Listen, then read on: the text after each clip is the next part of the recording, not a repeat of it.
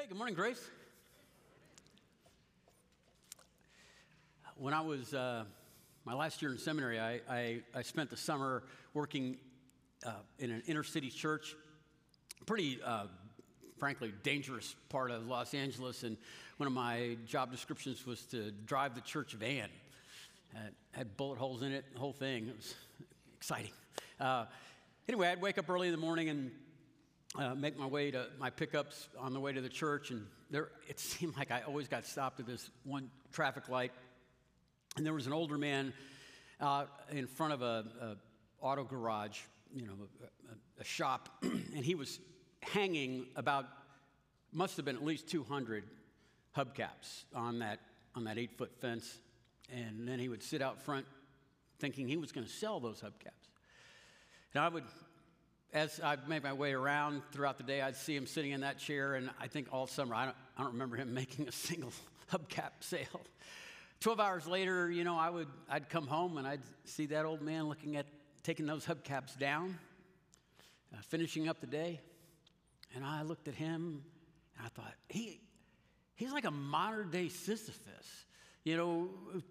Angered Zeus, and now he's got to push this boulder up a mountain just to watch it roll back down so he can push it back up for his entire existence. There was no meaning, there was no purpose to what he was doing.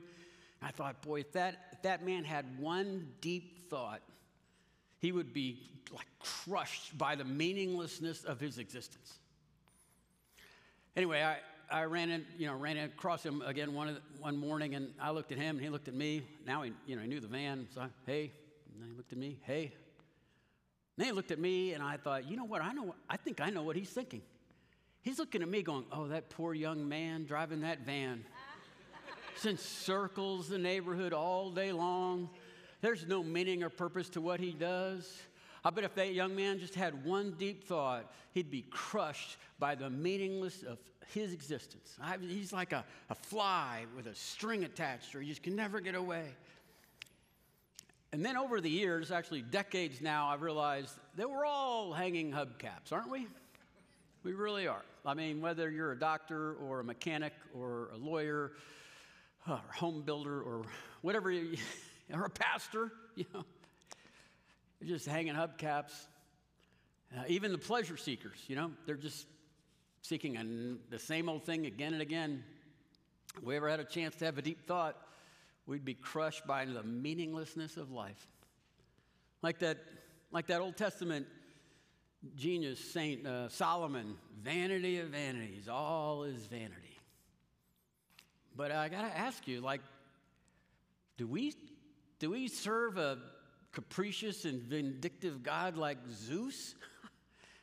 I mean, wouldn't Jesus leave us with a reason to live, a purpose in life, something that we could do here in a very short time that we're alive that would transcend our existence and echo into eternity? Wouldn't the King of all kings give us a command to tell us what to do, to glorify his name, and to make life a purposeful, meaningful thing in every little thing that we did? Well, Jesus did. The King has left us a command. It's found in Matthew chapter 28, and we're looking at that. Looked at it last week. We're going to look at it this week and a few weeks to come. Here's the last words the King spoke in the book of Matthew. It says, and then Jesus came to them and said, all authority in heaven and earth has been given to me. Now, what's going to follow is often called the Great Commission, but frankly, it's a command. He's telling us what to do. These are the last orders of the commander-in-chief.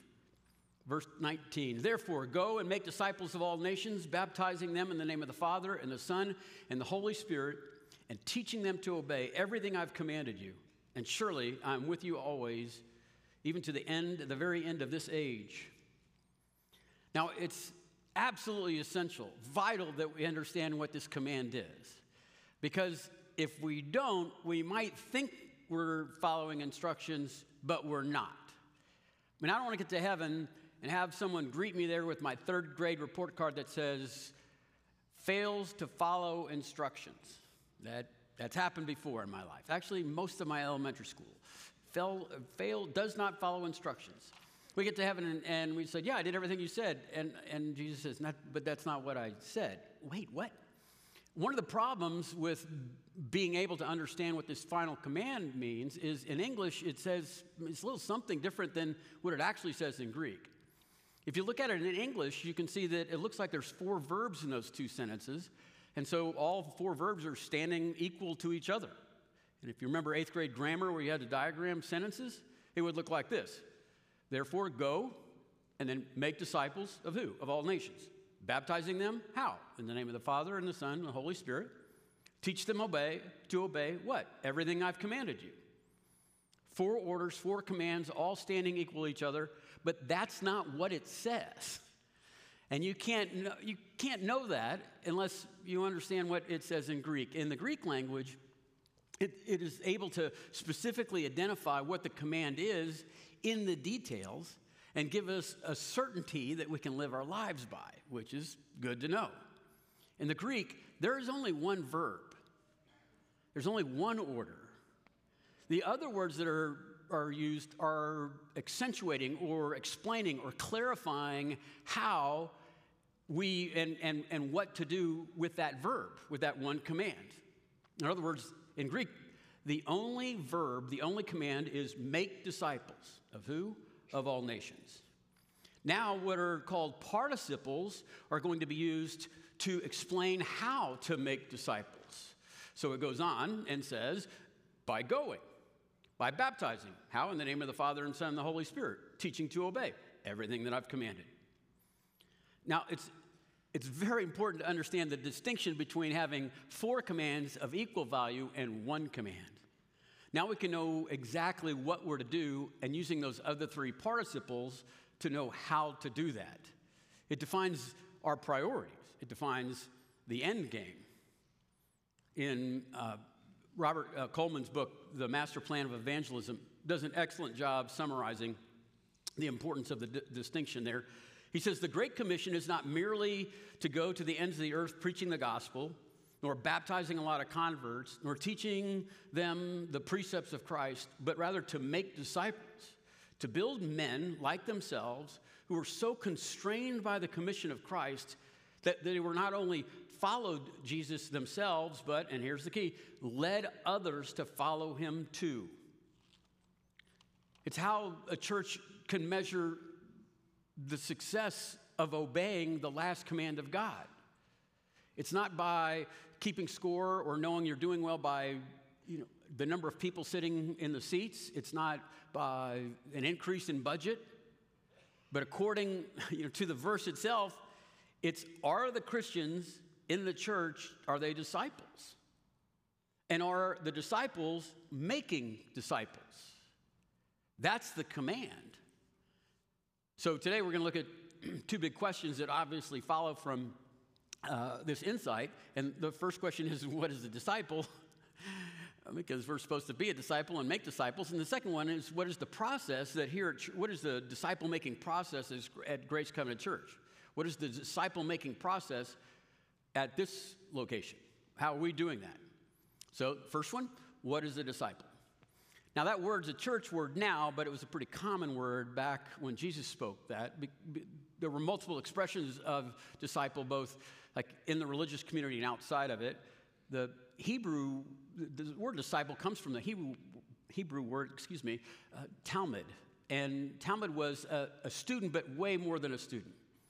If you were a religious leader, a political leader, or a business leader, you would have men and women that wanted to be like you, and they would apply to be a Talmud. And it was not so that they would know what you know.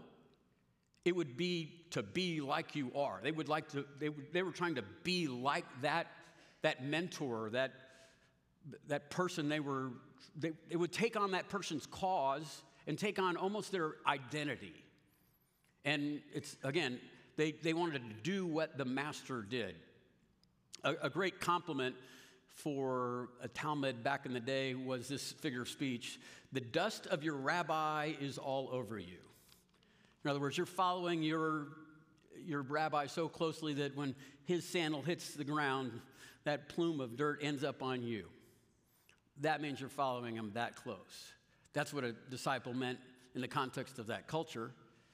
In the Bible, there's multiple definitions of a disciple because in the epistles, those letters to the churches, those saints wanted to make sure that we would know, the church would know, what a disciple is, since we're supposed to be a disciple and make disciples. So when they would write their letters to the churches, they would describe a disciple as someone who is mature, complete, lacking in nothing, whole. At Grace, we've defined that phrase, to be a disciple means to become like Christ in all of life. As a matter of fact, even our purpose statement is, at Grace, we glorify God by guiding people to become like Christ in all of life. The purpose of our meeting is to be a disciple and to guide other people to be a disciple, to become like Christ in all of life. The Great Commission, this great command, is not for converts that are baptized, but it's disciples making disciples. That's what we're to do. And so here at our church, at Grace, we feel like the purpose of life, the meaning of life, the reason for our existence is to take every opportunity to glorify God by becoming like Christ and then looking for opportunities to do ministry so we could maybe introduce someone to the forgiveness that comes in Christ, his death and resurrection, showing them the teachings of Christ and maybe how to obey all that he's done, all that he taught, how to respond to the Spirit, hear the Spirit, obey the Spirit, and how to love the church, his bride.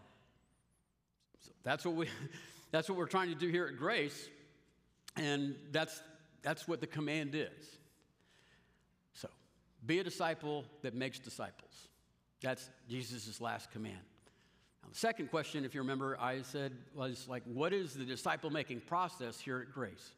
What is the plan for doing that? Since God's plan is not something, it's someone. It's you and it's me. What are we going to do about, what's our strategy to make that happen? Because it's not about talent, it's about availability. God's looking for people that are willing to just do his will. That's the key to make it happen. And so at Grace, we have a 6-step, process, 6 steps in helping you become like Christ, and 6 steps in serving the ministry that God has for you to help someone else become like Christ in all of life, to find the forgiveness that comes in Christ and learn to obey and learn to hear the Spirit of God and learn to love the church. That's what we're doing.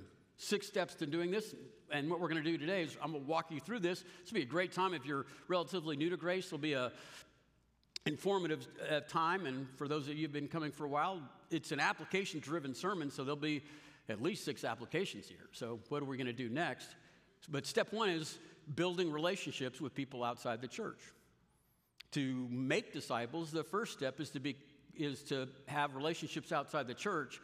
And I would say the point of emphasis for us at Grace is mostly to help people grasp their identity according to the Bible.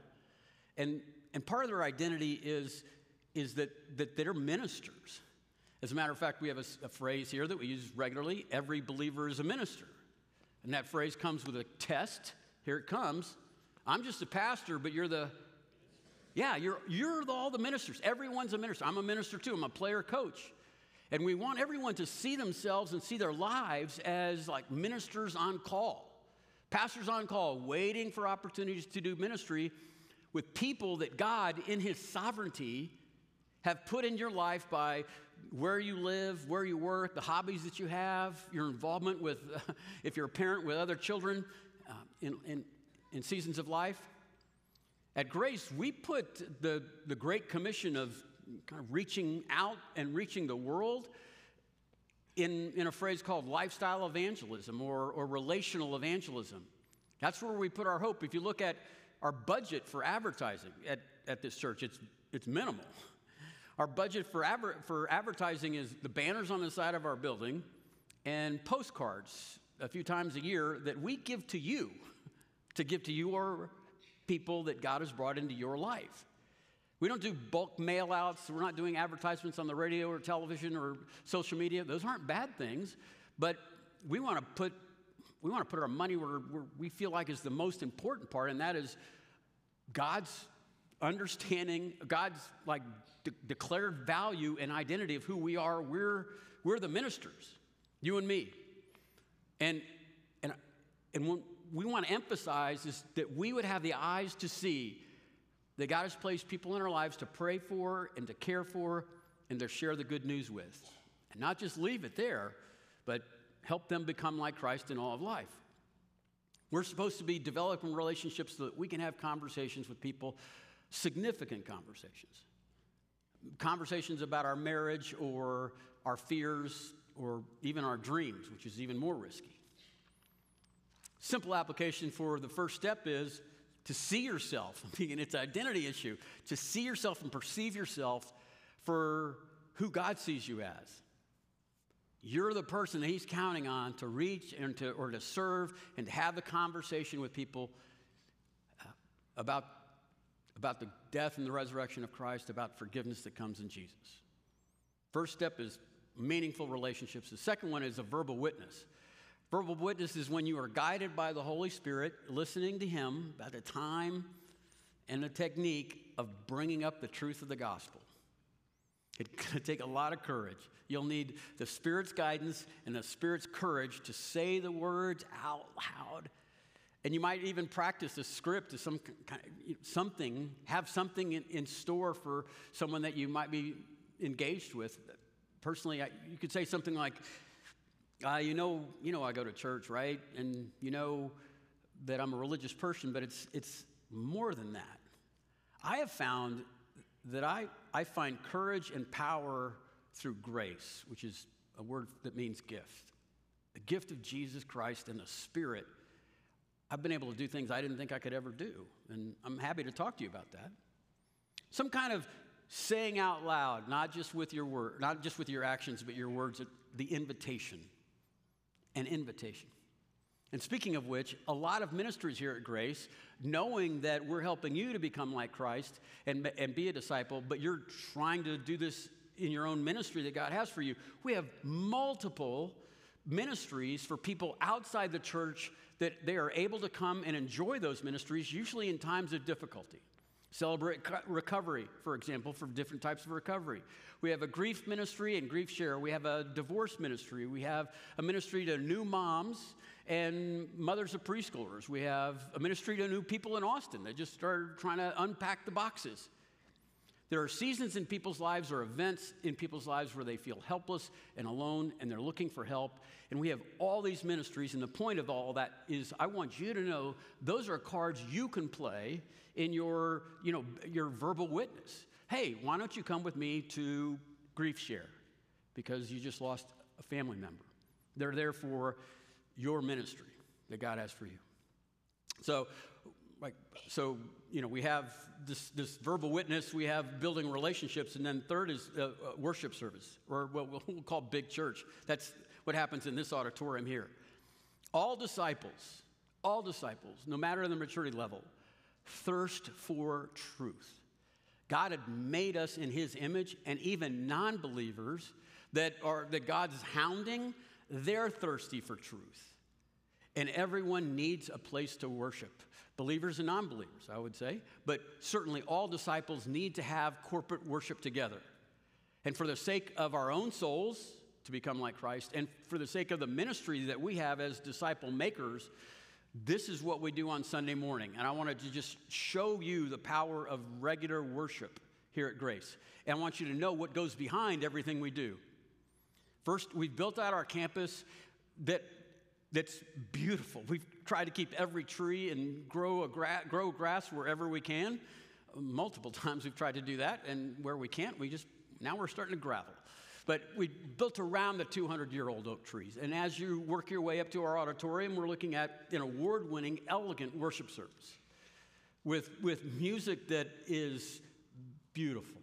The artwork in the lobby is stunning. And the purpose of all of that is to bring a person's aesthetically pleasing experience ready to worship God. We sing together communally, and then we hear authoritative teaching that's application-driven from the Bible, the Word of God. Those are things that every soul desires. We try to intentionally make it feel like it's something different. It's something special. You can't experience what happens in here at a concert or another teaching venue. And we want people to experience church. We're not embarrassed or apologetic about that because we feel like God is calling people to him. And when he's calling people to him, it's going to feel like a church. And our church, it's not too formal. It's not too casual. Although a couple of you, anyway, I'm kidding.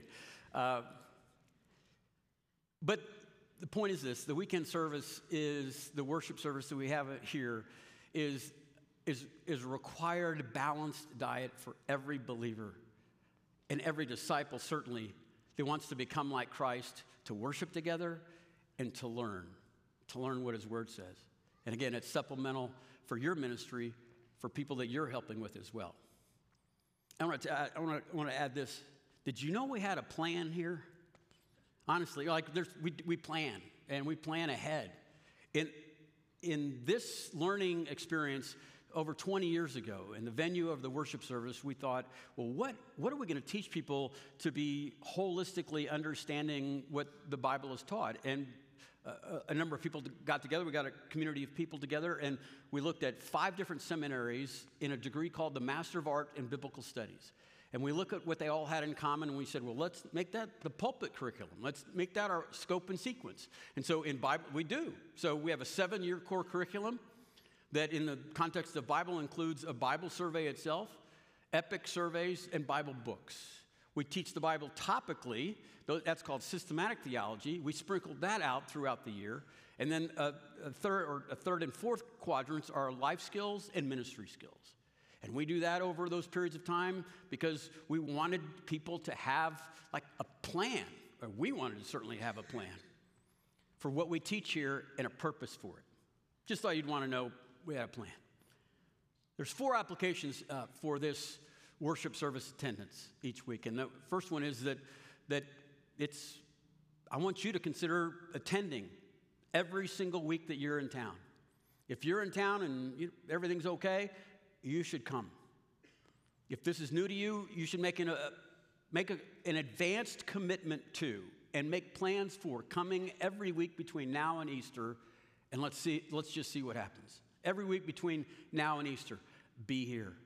If you kind of started taking a break for COVID's over.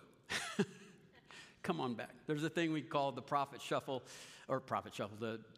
COVID shuffle, where people kind of shifted around and some people just stayed watching. We want you to come back consistently and regularly because it's good for your soul. Second application, there's 4 applications here. Second application is that you would consider that be the next invite that you have to a friend that you feel like God has brought into their life. See what happens when they come here and see what they can't find anywhere else. A third application, and we really honestly need everyone to do this. Everyone's a greeter. Everyone's a greeter here at Grace, and here's why. Because, here's a great example. Melinda, my wife, when the superstructure for this building was going up, and it was obvious this, beautiful building was going to be on this corner of 3 highways, 120 to 150,000 people driving by every day. Melinda started praying, God, this building is going to call people. Not a person, but the beauty of this building and this campus. And we need everyone to be a greeter, because so many people come here and they don't have anyone to say hi to. So if you could just be kind to the people around you, and look for an opportunity to make a new friend or bring them up to the front visitor center, that would be wonderful. Because I met someone between services that came first hour and said, hey, I'm your drive-by guy. I'm the one your wife's been praying for. And we were just driving by, and we see it every day, and we said, let's go there. Everyone's a greeter. And the fourth application here, first one is to come every week, bring someone that you think God's bringing into your life. Third is to be just a greeter. But some of you, I want you to see that every believer is a minister. This is like another area where God brings people to you, like on your row. Be the pastor on your row. Every believer is a pastor. And the reason I say that is because I know we don't have assigned seats here, but you do, don't you? You know where you sit. And when sometimes you get here and someone's sitting in your chair, don't frown. You know who sits around you, and you know who's new. Take those people to lunch. Bring them up. Maybe we'll get to know them in the visitor center and then make a new friend and figure out how you could maybe get them plugged in someplace. That's how you can use and enjoy that third thing called the big church.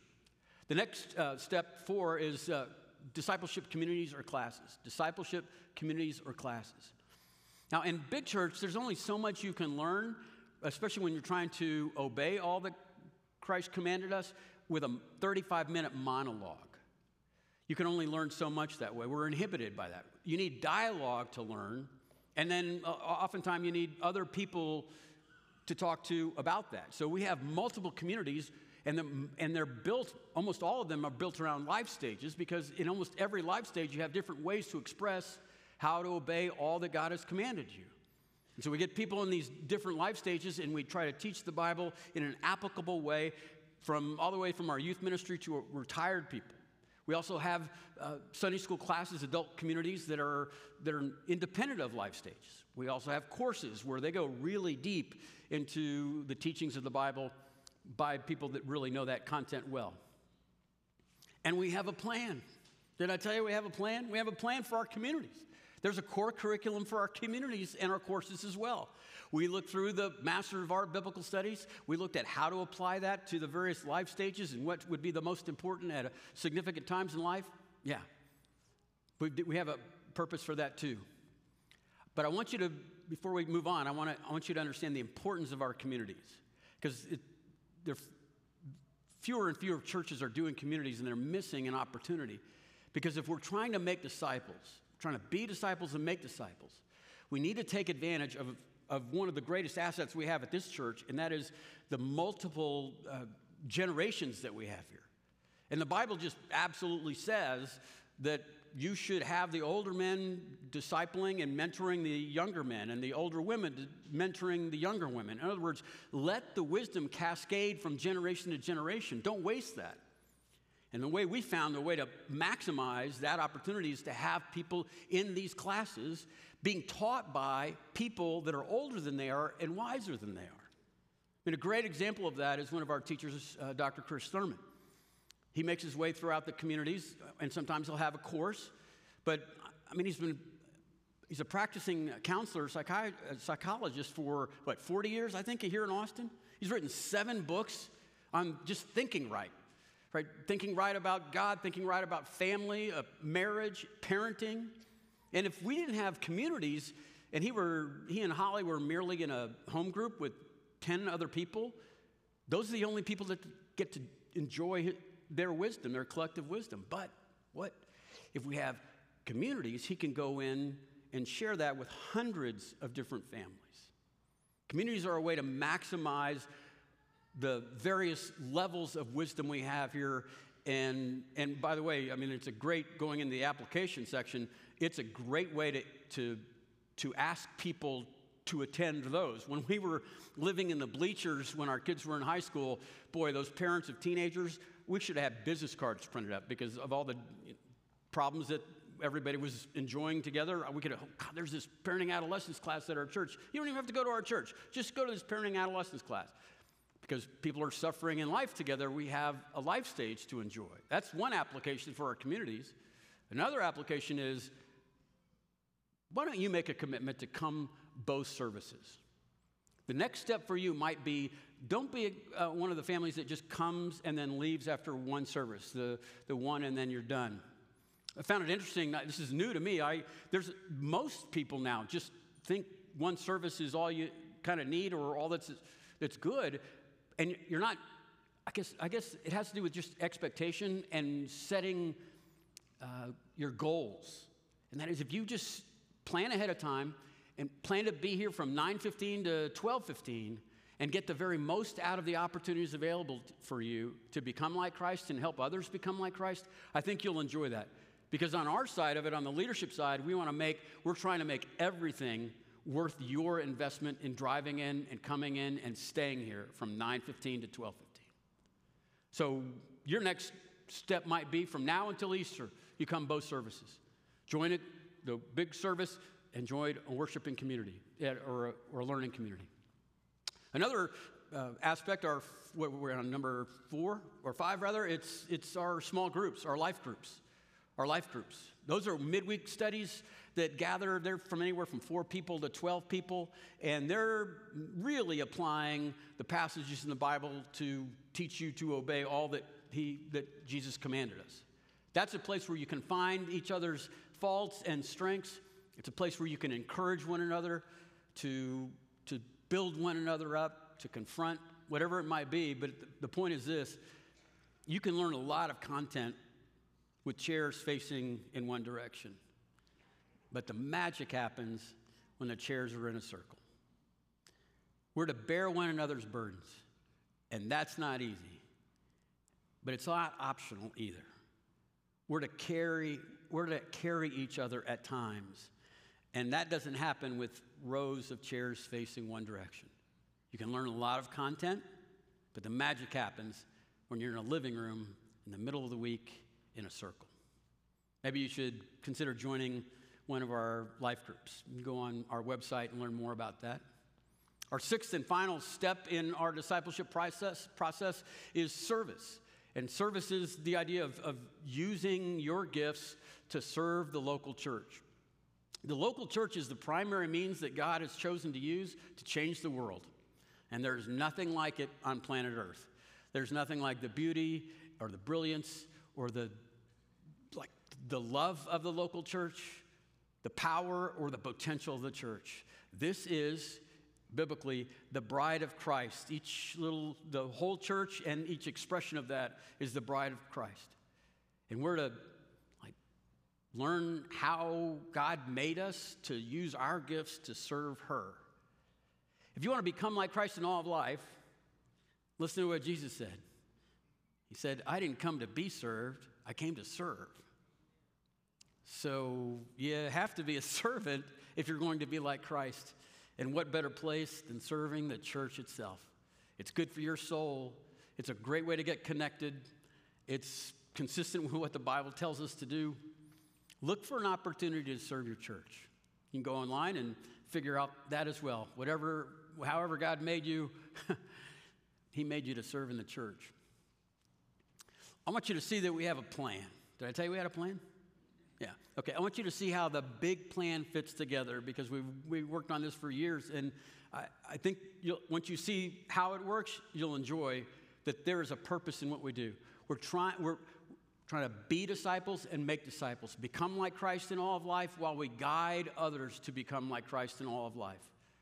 In Big Church, that's the big cog there. It's turning clockwise, and the 7-year curriculum for this, scope and sequence, is complemented. If you'll see, it's turning counterclockwise, is the communities and the courses, because they're doing something that's different but complementary. If we're going through a Bible epic, they're going to be teaching very specific application on how to parent, for example, at a particular age group.